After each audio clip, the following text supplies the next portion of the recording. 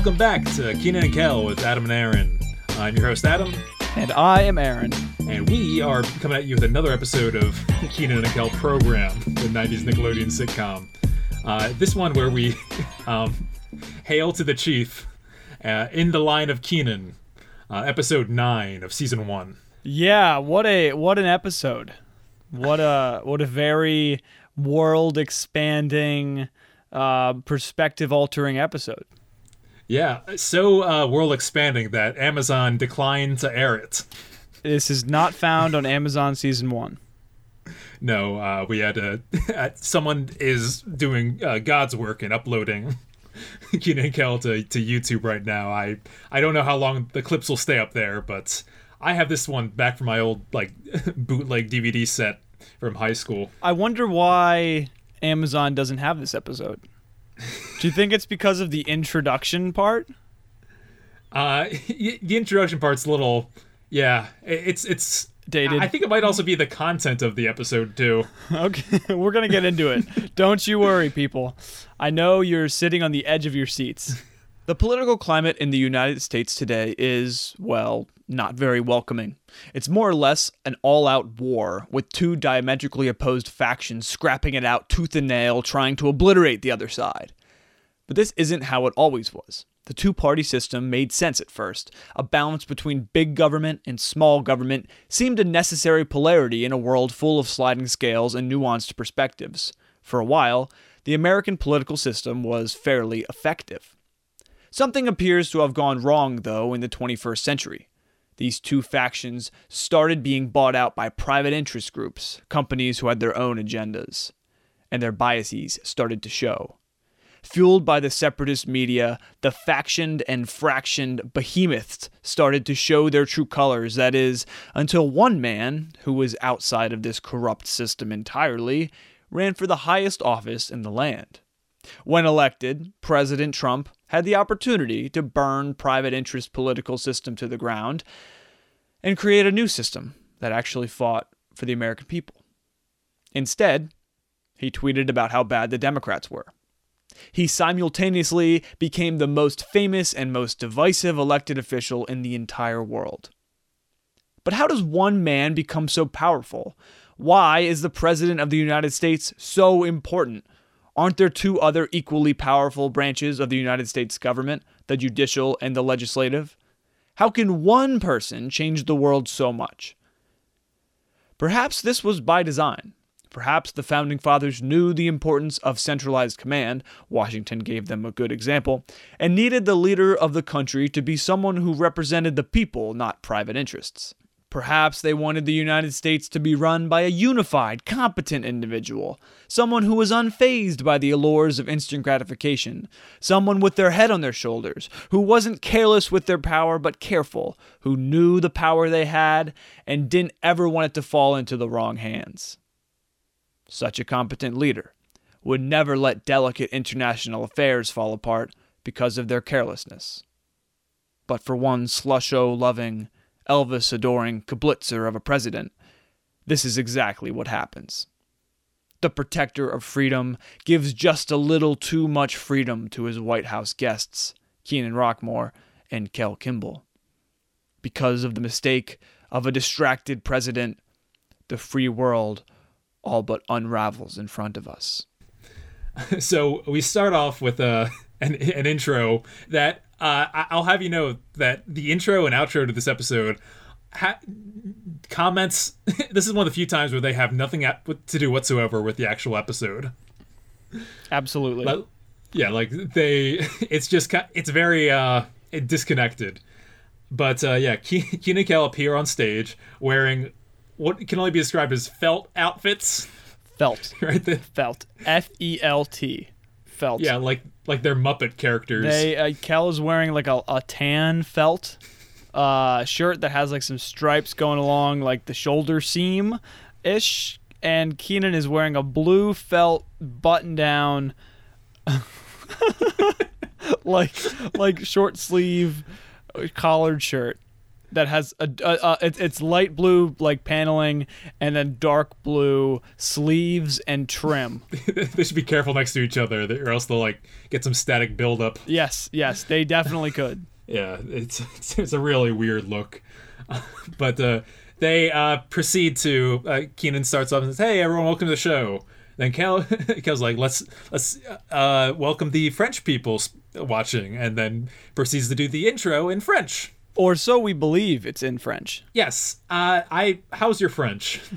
I don't even know how to say my French is not good. Oh, je ne parle pas français. That is, I do not speak French. Yeah. Oui. Okay.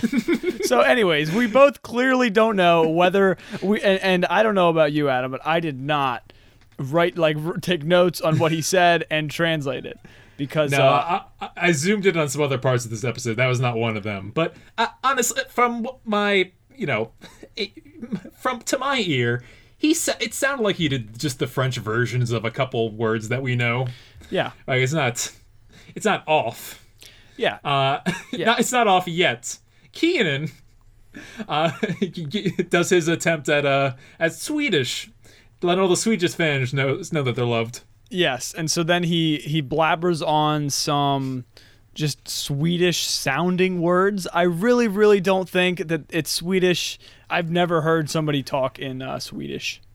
Yeah, I want to give them the benefit of the doubt and say that, hey, they're probably like, I feel like they did their equivalent of Google Translate back then, and then Keenan and Kel themselves did no kind of it was 1996. These guys weren't paying attention to stepping on any toes culturally or anything like that.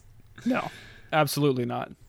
To which Kel finally brings in the joke in for a landing with his his Chinese Japanese intro. Japanese. How dare you? Japanese. Oh, I apologize. How dare you? And then so after Kel goes and does his Japanese, which is very similar to episode 6, the sweater, Mo Sweater Blues. Yes, where he makes a Chinese food order. Chinese, yes, very similar style of just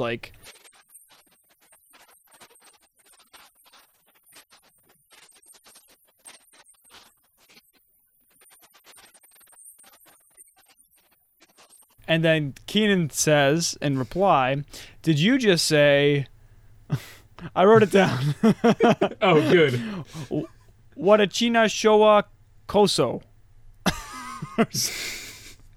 I don't know. I don't think that's real. No, and it's probably been mispronounced so many times between you and Kel and Keenan. I'm deeply sorry. It's nothing. There's way too many words between Keenan and Kel in their translations. Yeah, there's too much happening. It's a weird introduction, but anyways, I think Kel ends it with a good joke. He does. He says, "Oh, aquí vamos sonos vice." Oh my gosh, I can't read my handwriting. It's not. He is the Japanese version of "Oh, Here It Goes." No, right? no, that's Spanish, my friend. Is it? That is so Spanish. We are not very what do you call it? Seasoned? Aware. Culturally seasoned. Yeah, I like seasoned. I have not traveled the world. I have not given these languages enough time. I am deeply sorry to anybody who may have found these past 5 minutes not so tasteful. I also like Kel's. He has a good joke where he says, "Keenan, we're not done. What about the Canadians?" Yeah. Of course, Canadians speak Canadian, right? Yes. Time to get into Rigby's. So we open up to Keenan fixing the Slusho machine and singing the Slusho jingle, which comes up again in just a couple minutes. Anyways, so Keenan is fixing the machine, and Chris is mad that he's singing the jingle. So, yeah. So do you know this jingle? Did you hear it? Oh no! Can you please elaborate on it? It's kind of muffled, like the second half of it, but I think it goes Slusho, Slusho, an icy, icy treat. Slusho, Slusho, and then something, something sweet. which is not a good jingle in my book. Something very sweet, maybe. No, Yeah, no. I mean, it's definitely not a good jingle. Not even like a little catchy. I wish the writers had spent a little extra time on that. How dare they do this? How dare they make a bad jingle? As I was having dinner earlier, I was trying to think of a better one. Slusho. Anyways, Chris is very upset that he keeps singing this. So Chris, and then Keenan says, "It's okay, I just finished." And then he finishes up, and Chris goes to try the Slusho machine out, and the Slusho machine, of course, fires right in Chris's face, gets slushy or Slusho all over him, and this is of course how we start the episode. Yep. Followed shortly behind by an order has come in for Rigby's. The delivery man rolls in 10 cases of orange soda. How many cans of orange soda is that? 1,880? I counted 24 per. Oh, 24? Case. Okay, so Yeah, 240 cans. Yeah, 6 across and 4 deep. Okay, I couldn't tell if it was 4. Yeah, it does look like 4. Yeah, a lot of cans of orange soda. Yeah, many. Unbranded, or is there? It looks like there is kind of a brand on it. I think they made their own, like, kind of just dummy orange soda brand. I mean, why wouldn't they? Yeah, they otherwise they'd be like, giving Fanta just so much extra money. Yeah, a lot of product placement deals. Yeah, so yeah, 10 cases of orange soda, and Chris is very confused because he didn't order that many cases of orange soda or any orange soda at all. But of course, we know somebody somehow Loves orange soda. Yeah, somebody loves orange soda and somehow figured out how to place an order to the Rigby store. However, it worked back in 1996. Yeah, so Kel rolls in and they accuse him of doing such, and Keenan uses his Achilles heel of the orange soda jingle, an actual jingle, A real jingle, a timeless jingle. to get him to admit that he ordered it. Or in Kel's words, I did. I did. Is this the second time we heard the jingle? Oh no, it's been 3 times so many far? episodes. Really? So Yeah. far? It was in the Cold War. Oh, was it? Yeah, Mo Sweater Blues. Oh, Mental man. Telepathy. Okay, I'm sorry. It's all my episodes are blending together. One of us has to keep track. Yeah, I'm sorry. I don't have the spreadsheet. You do. Yes, I do. Anyways, well, Kel does love orange soda, and yeah, so I like the delivery guy's follow up where Chris asked, "Do you want me to sign?" Yeah, I do. yeah, it's a good little wrap up to this opening bit. So what do Keenan and Kel do with this surplus of orange soda cans? They make a castle display. Or as Chris calls it, Well, let me see, an orangeatorium. yep. Which is it's a pretty it's an impressive structure. Yeah, it's a different structure. Definitely creative. It's definitely not real. Like there's cans just like floating in midair. They're not stacked. I didn't even. Yeah, they are very much stuck together. Yeah, and as we later learn, in some of the wreckage that happens after this Chekhov's gun goes off, a lot of them look very empty and just kind of. Hey. We didn't get there yet. For the purposes of the canon, these are 240 full soda cans. Yes. So, anyways, Chris is he said something about finishing a sign. Did you catch that? Yes, he's holding up he comes back with a sign that has the orange soda prices on Okay, it. that's what I figured it was. It's an orange sign. So, I couldn't make out the sign though, but it would be so valuable information for the show. knowing how much money they go through this episode. it would be very valuable. Yeah, so I just have to spitball it. Yeah, I wonder how much 10 cases. I'm sure you have an estimate. It's in bulk, so it's probably a lot of Yeah, discounted that's price. That's true. But all of a sudden, a bunch of suited, sunglassed men show up in Rigby's. Yes, they ask Keenan, who's behind the counter, who's in charge here, And then Keenan and Kel do this funny little bit where they're like, Keenan is basically just like, I'm in charge. I'm the one in charge. Like, I'm the man. And then the guy wearing sunglasses and an earpiece pulls out his badge, and he says he is Jeffrey A. Levinson of the Federal Bureau of Security. Yes, the FSB, as they're later acronymed. FBS. No, Chris calls them the FSB because they're the Federal Security Bureau. Is it not Federal Bureau of Security?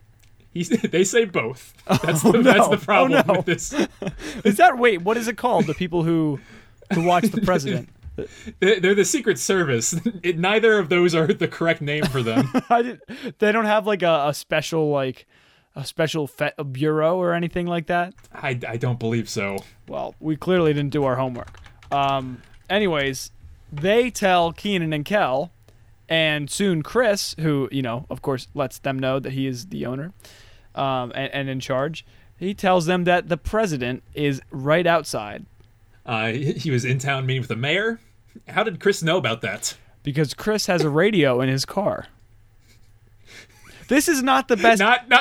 Not a joke. No, it's not a joke. No. This is not a good Chris episode. Oh, I'm all behind that. I think some other people shine in this episode, but not Chris. Chris is not good in this episode. He repeats this line, "I have a radio in my car," like he's almost in a state of shock. But yeah. Yes, no, they get instructed to do what normal people do, which Chris jokes that, does that mean Kel has to leave? That was pretty funny. That was a good one. But yep, then the president arrives in Rigby's. Did you recognize the president? I think the president was like definitely a play on Bill Clinton. Yes, correct. And that's not something I got when I watched this as a kid. I did, because I didn't recognize the president at the time, and I think by then it was we're on to W. Bush. But yeah, no, that he does a pretty definitely a comical take, but I think he nails a lot of Clintonisms. You know what's funny? I'm looking at a side profile of this president, and he has I can say this because I have a big nose, but he has a pretty big nose. It almost looks like they added like a little bit of nose to make it look like he has a longer nose than he does, which would be a sign that he's lying. Oh, it's almost like a jab, like a Nickelodeon sly jab at the Oval Office. Yeah, no, but I think you're correct. He has a fake nose added is that true? That's so random. To make him look more cartoony, like a cartoony version of Clinton. That's so funny. Yeah. Yeah, it looks like a wig too, gray wig. Oh yeah. But I didn't do my homework on this guy, but I feel like he's like someone that they know that does a good Clinton. Right. Like the creators right, of the show. Yeah, he's like somebody's pal. Absolutely. And he definitely does his job because Chris sets him up for the perfect delivery, right? He says, there stands the most... Oh, yeah, what is it? The most... There stands the most distinguished, powerful leader of the free world. And he says, "Slushos, out of my way." Yeah. And so he sees a slusho machine. Oh, that's hard to say. And he and he walks over to it, and of course Chris and Keenan and Kel are kind of hesitant because they know that the machine squirts in people's faces, and of course there's press and there's people everywhere, so this would not be good for the president. But it goes over smoothly. Yeah, luckily he gets his slusho, and then he. Were you bugged by the fact they only got like a third of a slusho? He got only a little bit in an open cup with the bendy straw. Very random. He seemed like the biggest fan of slusho ever. Yeah, he got like a little bit. Yeah, there's definitely... Well, I just find it funny because they had this, I guess, kind of a childish, comical play on the president when, there's... We've fallen so far since then. Yes. Yeah, imagine if, say, W. Bush was the president at this time. How? Yeah, so... And then Keenan goes, "Oh, I just fixed that machine." And he goes, "What is your name, son?" And Keenan replies, Key. "Nice to meet you, Kiki." Really, really good joke. It kind of lasts the whole episode. Yeah, I love how, and that's continuous throughout the episode until they go to Washington. Everyone in that encounters the president is so like flabbergasted, like they are at a loss for words. Exactly. Yeah. Everybody's so amazed to see him. And what does how does Kel answer the question? What's your name? Sharona. Yeah. just nothing. Out of nowhere, out of left field. Yeah, when it's time for Chris to introduce himself, he repeats the line that he already said. I have a radio in my car.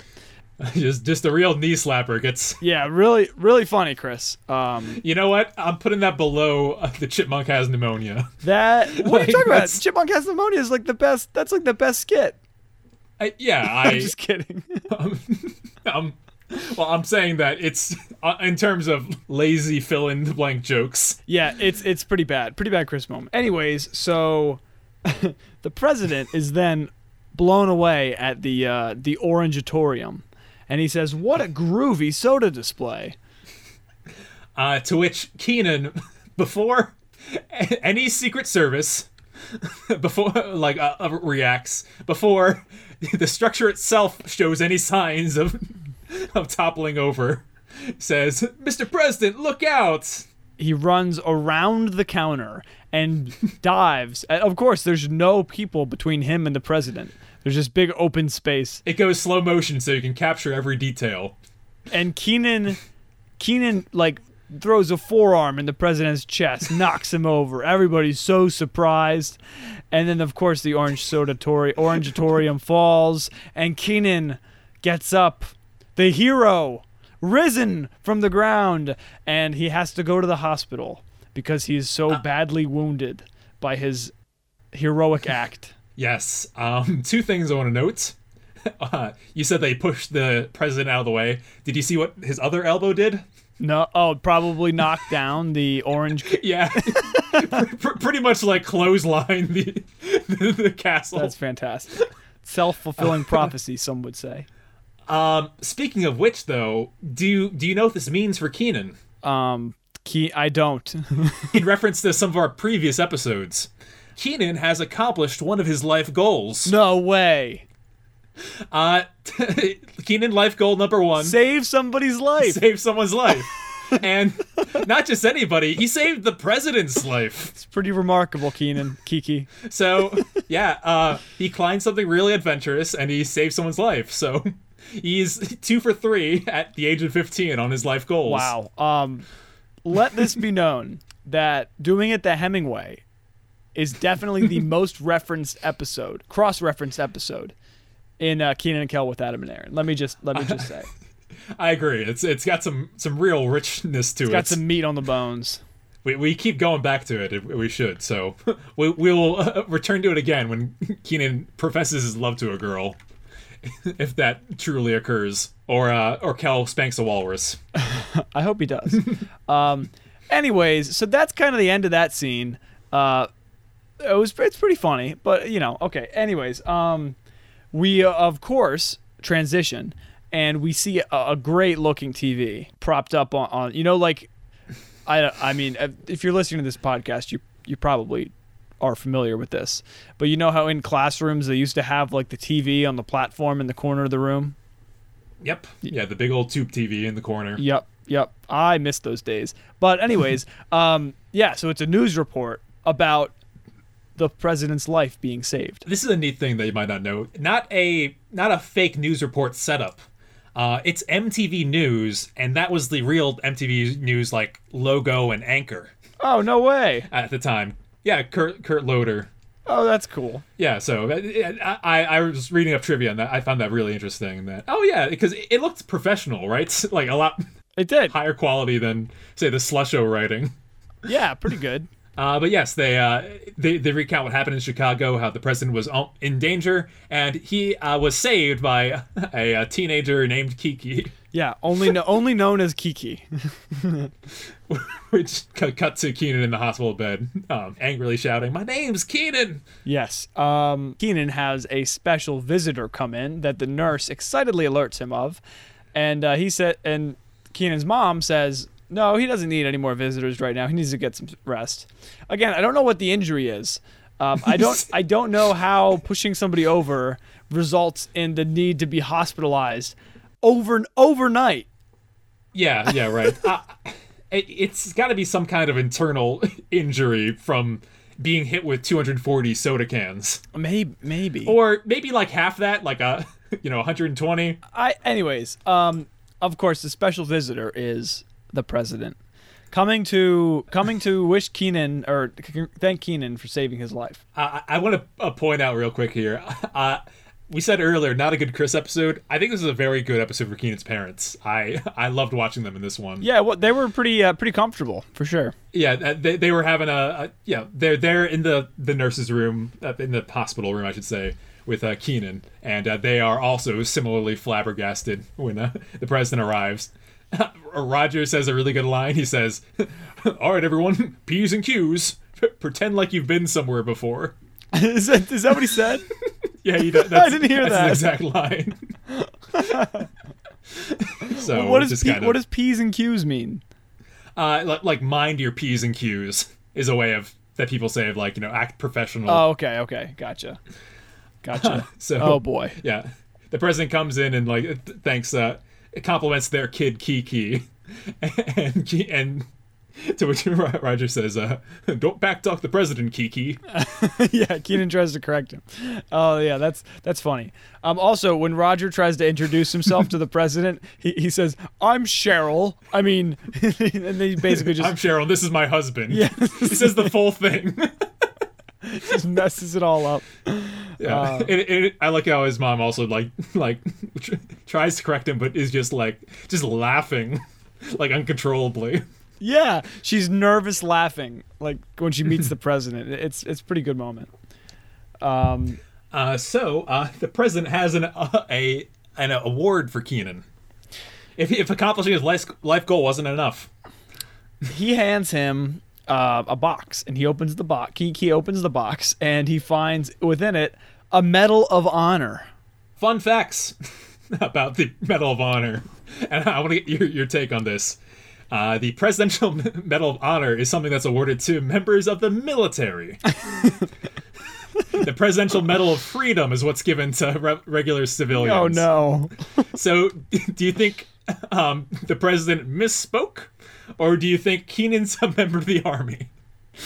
I think the writers just kind of were free balling it. They just kind of went like, yeah, what? Yeah, okay. Yeah, they didn't have Google at the time. I feel like this was it was a long day of filming, and they were like, all right, we got to get this over with. And that was like the last scene. Yeah, I love how much this medal looks like a medal that I got for playing youth soccer. Except it really does. Except it has the I think it has like the fist holding like a torch, like the Statue of Liberty on it. But it's just a little tiny medal, and then Keenan. It looks like a prop of an Olympic medal. It's not. It has like the red and white like striped whatever. Yeah, it looks like neither of the medals I mentioned earlier. No, for the record. No. But what does Keenan read on the back of the medal? I didn't write it down. I have it okay. Here. And tell me if you noticed what I noticed. To Kiki, thanks for saving my life. If you're ever in Washington, come by the White House and say, hey, your pal, the President of the United States of America.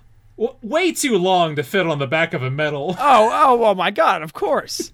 That's like. They give you like one line for the name, and that's it, and maybe like what it's for. Yeah, that wouldn't fit in like a tweet. How could that fit on? That's like something you'd write inside of a card that you gave with the gift, not on the back. Yeah, engraved on the back of a medal. It'd have to be like 8-point fonts, just like insane. And the fact that he doesn't have even the name, he says the full thing. Your pal, the President of the United States of America. Just yeah. It's so like a line in the script. Comma, leader of the free world. It's like, yeah, right. Yeah. So, and then he, I forget. I think Kel starts nervous laughing too, and he says, "Oh, Sharona, you nut bar." The president often refers to people as nut bars. Yes, he calls people nut bars. Very uncomfortably. It's a very strange. Kel thought that gift wasn't enough. He's like, well, you got no video games or anything like that? Yeah, that's what it was. Before the president leaves, though, he he asks Keenan or Kiki if he's going to finish his sandwich, and then he grabs his sandwich. There's sandwich and Jello on Keenan's tray, and then he grabs his sandwich and he says, "See ya," and the president's a douche. Like he's just a jerk. He's just a this whole everything he did. He didn't go like greet people and shake hands and look in people's eyes and he just like wanted a slusho and he was like mesmerized at the orange soda castle and then he ate Keenan's sandwich and didn't even bother learning his name. So he's very he's a little like kind of lightheaded airhead space cadet. It's kind of like an airheaded like doof, perhaps like the current president. Yeah. I question this episode if it was made today, what the world they would do. It would have to be a fictional president. Yes, as I thought as this was a kid, because that's probably why I was thinking. I'm like, no, the president isn't this much of a goofball. This can't be a real iteration of the president. Yep. But Keenan ends with, "I can't believe the president ate my sandwich." Yeah, and then the transition to the next scene is taking bites out of the screen.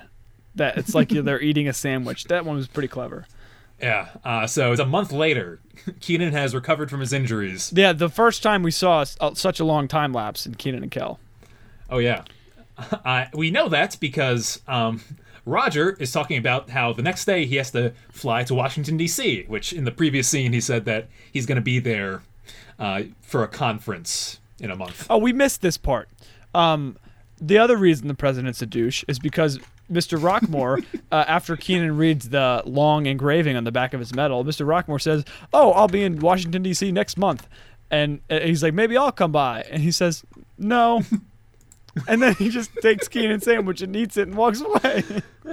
So he's a jerk. He's a jerk. He's a big jerk. Okay, so basically the way this scene unfolds is Keenan asks if he could go along to Washington, D.C. And, of course, bring Kel. Kel doesn't really want to go. But, he's like, he kind of cites the medal as a reference. He's like, look, he said he invited me, even though the medal, which he's still wearing. Yeah, which even though a month ago he literally heard his dad say, like, get shot down for wanting to actually go to the White House. No, it's funny because he says, Keenan had right here, line of the episode, which because so many layers. We'll get into this. He says.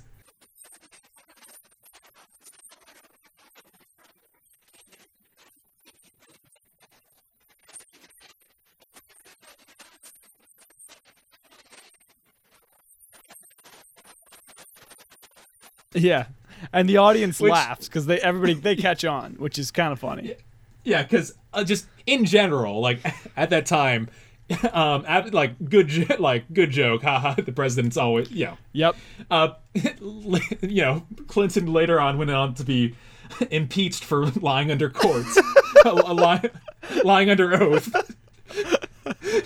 So in hindsight, that's also really funny, and contrast that to the president nowadays, who continuous. It just that's a joke for the ages. Yeah, timeless, truly timeless. Keenan's parents are being real cool this episode because they're like, they have an agreement, and Roger ultimately is like, fine, we're leaving at 8:00, and he's indulges Keenan on this quest to visit the president.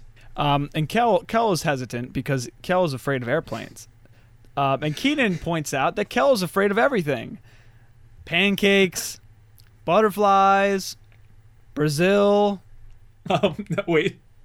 It's I got that wrong my first watch. Oh no. It's not Brazil. It's Braziers. Braziers? Yeah.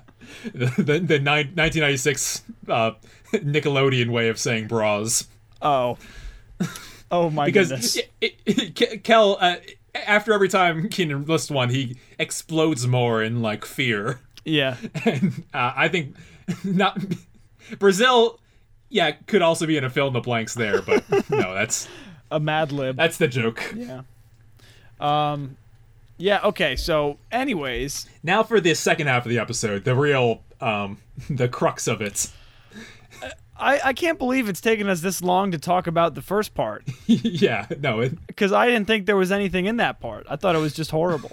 Oh, I'll get to my rating later. I don't want to be biased. well, you can say that, it's fine to say that you were disappointed in this one. We'll get there. We'll get there. All right. Anyways, the president of the United States of America, leader of the free world, is sitting at his desk in the Oval Office, which is the beginning of the next scene. Which I want to say, I looked up some pictures of the Oval Office, and this, like, must be like a set they borrowed from another show or something. Yeah, it's like pretty accurate. It's really good. Like, the alcoves are, like, in the right places, and Oh, really? They had to have borrowed Yes. it. Yeah, they definitely did. I think the table in the center, like, lines up with where it was in the Clinton era, and there's actually a famous Lincoln bust, like, where the comical one is. Like supposed to be. So it's yeah, there's some canon behind that. That's good. That's good. Yes. So we get into probably the biggest, like the craziest moment of this episode, I think. The president's secretary appears at the door, and the front office manager, something like that, and she says that there's two people here to see you, like he's the boss of a corporation or something. Like he's just sitting in his normal office. like Luna Tuna had better security than this. It's like a secretary. They got into the White House. They told the secretary. They convinced the secretary to go tell the president that he was there. The president says, "I don't have anybody scheduled." And then they sneak up behind her and like burst into the room. Yeah, they just exactly. It's funny. Like the president is just sitting down. He has nothing to do. It's like, are you kidding me? You have nothing to do. He gets the business in a little bit. I know. But yes, no, they Being too critical. I just think, yeah, these two again. We're back to Hemingway. They were. We got mad when they like burst onto the front the roof of the Sears Tower. This is next level. They just push into the the Oval Office and grab the president in a hug. I mean, I know it's pre 9/11, but like it couldn't have been that easy. Are you joking? There's no Secret Service or Presidents have been FSB. Assassinated before. They didn't even have visitor passes. and also with good reason. You're about to see the reason why civilians should be this close to the president. Yes. We're going to break it down. The president gives them a little tour of the office. He's surprised to see them, but he recognizes them and he's like, "Why are you here?" And then he gives them a tour of the office. The first thing he shows them is the secret passageway, the secret hiding spot, which is crazy. Yes. Hey, here's a if there's ever like a terrible thing, this is where I'm hiding. How you get there? I'll tell you, kinds of teenagers. Yeah, I'll tell you, 15-year-olds. Yeah, but also he goes in to demonstrate this is where you could hide out, and Kel touches the book again and closes the door on the president, nearly killing him. They save the president's life early in the episode, which is a fun moment, but Kel almost accidentally like smushes the president. And then Keenan and Kel are trying to find the book, there's one red book on the bookshelf, and so they're trying to find the book to undo the thing so that the president's no longer crushed, and they knock off every book in the bookshelf, and then they do it, and then anyways, he's free. Yeah, Kel says, "My bad," and the president, "Yeah, that really was bad." Yeah, just yeah, he's just like, yeah, that was pretty rough. The fact that he doesn't like turn on them like right then is, I mean, he's kind of cool. Cool. He's a jerk, but he's like would you? I don't know. He's a take it easy president. He's a take it easy president. Anyways, the next thing he shows them is a giant wood carving of Abraham Lincoln that was made by his wife. And it is very hideous, and they all agree. Yep. But how much is it worth? $20 million. Ooh-wee, an absolute butt ton in today's currency as well. Oh yeah. And so then next to the bust is some pictures on the wall of the president with some of his favorite people. Michael Jordan, he's sitting in the cockpit of an F-14, and his favorite picture, Elvis, the day before he died. So when was this photo taken? Oh, I don't know. This one I pulled that one in my notes because I'm like, well, I know the day. August 15th, 1997. Oh no. Yep, that was when the photo was taken. But I'm sorry, not 97, 77. Elvis died a long time ago. ago. What are you talking about? Elvis was not around in the 90s or 80s. Yeah. Okay. I wonder what the president did before he was the president. Was probably just a politician. How did he get so close to Elvis? These are all questions that are not answered in this episode. No, and I didn't look at the timeline, but I'm curious 20 years ago. But it's a one-of-a-kind photo, and it's very valuable to the president. That's the important information here. So the president then receives a call on the red phone, which, do you know what the red phone is, right? The red phone is like a big emergency. Yeah. Like nuclear war. Like something insane is happening right now, and he, for as goofball as he's been, he treats it like incredibly serious, and he only uses like code phrases like, is there a situation? All right, I'll be right there, and stuff like that. So something's going down. Yeah, something big. And yeah, he lets Kenan and Kel alone in the Oval Office. Just by themselves. Just meandering. Just looking around the office. Yep, that is the setup for the entire episode. And now it's time for it all to just come crashing down. Yeah, so Kenan and Kel are like, hey, let's check out that secret hiding place again. So they go back and they open it up and they go in. And did you notice the delay in Kenan opening it? There was a delay this time. Yeah, he plays with the book once, and he plays with it again. Then it like slowly opens. Like it's clearly someone manually opening and closing that thing. Yeah, they just like weren't paying attention, but they didn't want to do another clip. I'm telling you, I think this. It was filmed on a day where they had this borrowed set, and they were running out of time, and everything was kind of like going crazy. Yeah. Because just the president's interactions with Kenan and Kel are so weird. Yeah, like he doesn't know what to do with them. They don't know what to do with him, and like they just like doesn't the president know what to do when like people come to because like that's like a normal thing, like people visiting the president. It's like that's pretty standard. There's tour guides in the White House. Like what?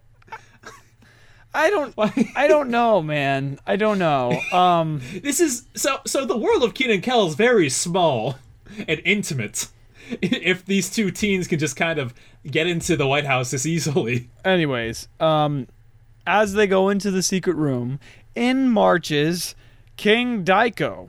Yeah, King Daika, from a made-up country island. Do you have the name of that? No. It's something that sounds wrong whenever I think of it, and because it's not a real place. Yeah. It's. Anyways, the king barges in again. No security. Like the secretary is just helpless, standing there like, oh no, I don't know what to do. And then the king barges in, and is like demanding money. And saying that he needs to speak to the president now, and he sits down and says he's not leaving until he sees the president. Like this is not again like I would almost expect that from like a tuna company or like some business, but this is not how the world operates. Like it's the president. It's foreign diplomats just barging in like it feels not like announced. It feels like an SNL skit. It does. Or something like that. It does. Like this guy is clearly wearing this like ridiculous costume. And note, it's a white guy with a beard wearing this like very foreign looking outfit, and talk. Yeah, he's got like a cougar crown made of like cougar skin and like a sash, and he's got like a scepter. Yeah, he's got like they literally like walked like to the Orlando like or whatever it is like the costume place, and they're like, oh, that one, and then they're just like, use the most ridiculous accent you can. He's like, I am not leaving until I don't even know what the accent is. But. Yeah, I expect him to have like a crown and a red cape. Yeah, it was really like how many kings are there? Or I'm like, oh my god. Yeah, but that said, versus the intro to the episode, I like that they made up a place instead of getting somewhere wrong. Right? So in the intro, what do you mean in the intro? It's like how they just speak different languages and stuff like that. Yeah. Yes, it was better. I think it's a little more culturally sensitive to make up a place. Yep, I would agree. Yeah, that's a safe move. Yeah. So anyways, Keenan and Kel walk out of the secret hiding place. And he mistakes them for like diplomats. Yeah.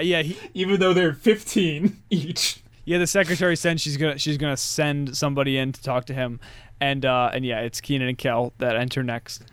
And yeah, he's like, I am King Daika, and of the island of Palakan or something like that. Oh my gosh. Just totally not a thing. Well, anyways, demands money. He demands money, and Keenan and Kel are like, well, what's up, King Daika? And he's like getting all angry and like yelling at him, and they get all scared. Did you hear what Keenan said when he was like looking for money in his pockets? He said he had like $3. He said, I've got about 3,075 cents. Did he say that? Yeah, that's what he said. Oh my gosh, that's funny. To which King Daika replies, Dash Koot! Yeah, just makes up words. We don't know what Dash Koot means, but... And what does Keenan proceed to do? Keenan walks over to the bust of Abraham Lincoln and offers it to the king and lets him know that it's worth $20 million. And then the king is very pleased, takes the bust, and runs out of the Oval Office. Like, this is not even close. It's not even that funny. It's just so preposterous. Yeah, no. This is like beyond suspension of disbelief. This is a really like where the episode gets, in addition to the president's attitude, just a total cartoon is going on here. I feel like they had a better idea for the episode and they were running out of time. They're like, yeah, okay, just make this up. Yeah, the more you say it, the more this episode really feels rushed. I'm telling you, in a lot of ways. There's a lot happened. What happens next? I forget. It's so jumbled. Keenan's like, I think I handled that pretty well, which is insane that he just gave away a $20 million like statue.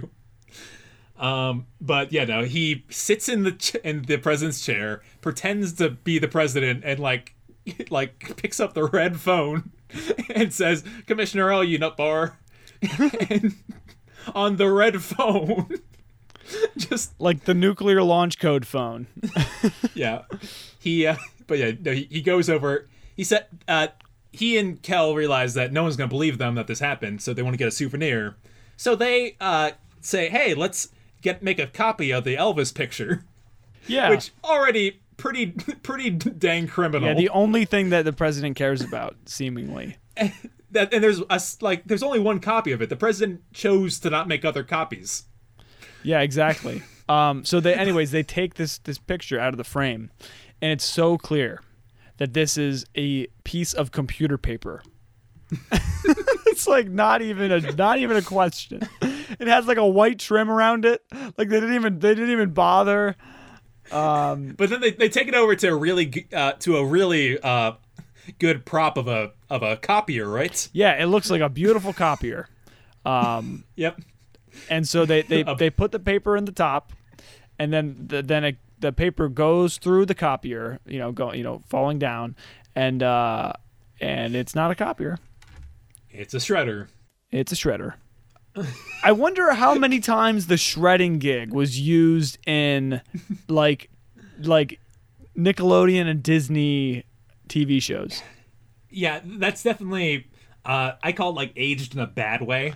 Like it's one of those things where it's been overdone to death by now. It's Yeah. like I know it. I can a couple episodes come to mind about how that was used better or more effectively, or just like as soon as shredders were invented, sitcoms started putting them into plots. Yeah, it's like, oh, finally, and something else we can use. Anyway, so now Keenan and Kel have a shredded picture that is the most valuable thing to the President of the United States of America, leader of the free world. And they start like rapidly attempting to tape it together. I do think Keenan and Kel are very funny in this scene. Yeah, it's a good moment. I mean, the scene's long, but in this part of the scene. Kel says, Keenan, this isn't a very good copy.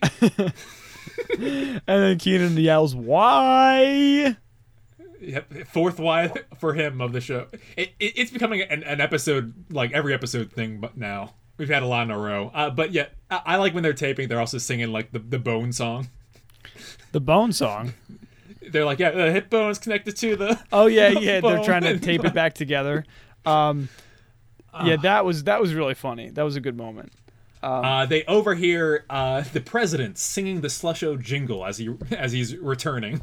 He's walking back in the room, singing the Slusho jingle, which and yeah. I think he also sang it when he was getting a Slusho in the beginning. But anyways, you might be right. Yeah. But Keenan and Kel then do maybe the most illogical thing of this of the episode. They first try hiding and then like don't. And the scene ends with Kel crawls under the president's desk, then comes out the other side. Then Keenan does the same, but like gets himself underneath Kel's legs and then like rises up with Kel on his shoulders. Like it's how they got there. The image is very funny because it's them doing that in the Oval Office with the president arriving with a pizza. Yes, the presidential that's pizza. That's a very funny image, but just to get there, it's so many loops. Yes. The president has a presidential pizza with 14 toppings on it. Extra large, but it looks like a medium. I don't know why. I don't know why. And King Deka returns, being flanked by like a dozen Secret Service members. Apparently, they are there protecting the president. Yeah, or I'm sorry, FSB members. FBS. Either one. But yeah, that's the part I think is realistic, is that there's like a dozen of them dealing with him. like they must have like every extra that they had put on a suit and glasses, and yeah, it's a whole crowd. Yeah, exactly. But yeah, he like takes the statue back and shames him for taking it, and he blames Keenan and Kel, and the diplomatic situation between their two countries is forever ruined because of Keenan and Kel. Yeah, whatever that relationship looked like, it now looks terrible. It must have been really friendly if King Deka could just like stroll into the Oval Office. Could you imagine like a foreign dictator or a foreign leader like arriving at the Oval Office unannounced, just like strolling up? Like, how do you even get in? Like, don't you need like you go through like you just walk? I've got a theory for you. In the same way that the president thinks that Keenan and Kel are two teens called Kiki and Sharona, maybe King Deka is like a crazy person. Maybe he's like someone else, like a janitor in the White House that has tricked the president into thinking that he's, and like other people into thinking that he's a foreign leader. That's possible. Yeah. The crown kind of looks like a turban though, or like so. I don't know. I don't. But yeah, to wrap this up, the payoff is that they're talking about the king as they eat the pizza, and Kel says the king, isn't that what they called Elvis? To remind the president of his picture, to make him look at the picture in shock and horror. Keenan and Kel grab the presidential pie and hide in the secret hiding spot. And that's the episode. And become federal criminals. Right? Yeah, they're definitely criminals. They definitely destroyed property that belonged to the President of the United States of America, leader of the free world. Their only defense is that he thinks that there's some other people. That's true. He doesn't even have their last names. Yeah, so maybe there's like they're wanted criminals under different names. Yep, very possible. Very possible. Would you say this is the most trouble they've gotten into so far? I mean, the air traffic controller thing was pretty bad. Yeah. That could have been. They could have gotten a lot of people killed. That's true. So the last 2 episodes have been pretty out there. Yeah, it definitely up there, ramping up. And I don't think we're gonna get much higher than bothering the president. Yeah, the stakes are raised. And yeah, messing with $20 million. So, yes. Okay. So, did you see the final part of this episode? I did not, because the YouTube video cuts it out. It's really bad. Again, unrelated. They have no comments on the episode, and what happens is that Keenan, basically gets beamed up like in Star Trek. Like Kel's like, oh man, don't stress me out anymore. And then Keenan's like, ready to be energized into a remote, and like a bad effect comes down on him. And then a bad transition as he disappears, and then Kel gets beamed up. Is he wearing denim or felt? I think it's a denim. Gotta mix it up. All right, let's move on to the parts of the episode that the analyzing. Let's wrap this thing up. Keenan and Kel have destroyed 240 cans of orange soda. It's like the president didn't repay them for that and almost killed him. So that's the kind of damage that they've done to Rigby's. No orange soda drank, believe it or not. Not a drop. Wow, but yeah, the orange soda delivery was definitely a cost. Absolutely. So yeah, that's added to what they owe Chris. But again, Chris he didn't seem to mind. He just kind of went with the flow. Yep. I want to ask. So yeah, as per usual, I want to ask you, whose fault do you think this episode is, Keenan or Kel? Yep. Good question.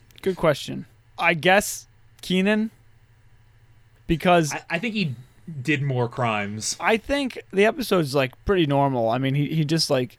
He's pretty innocent, honestly. He saves the president's life, and then he wants to go visit the president because he said he was invited.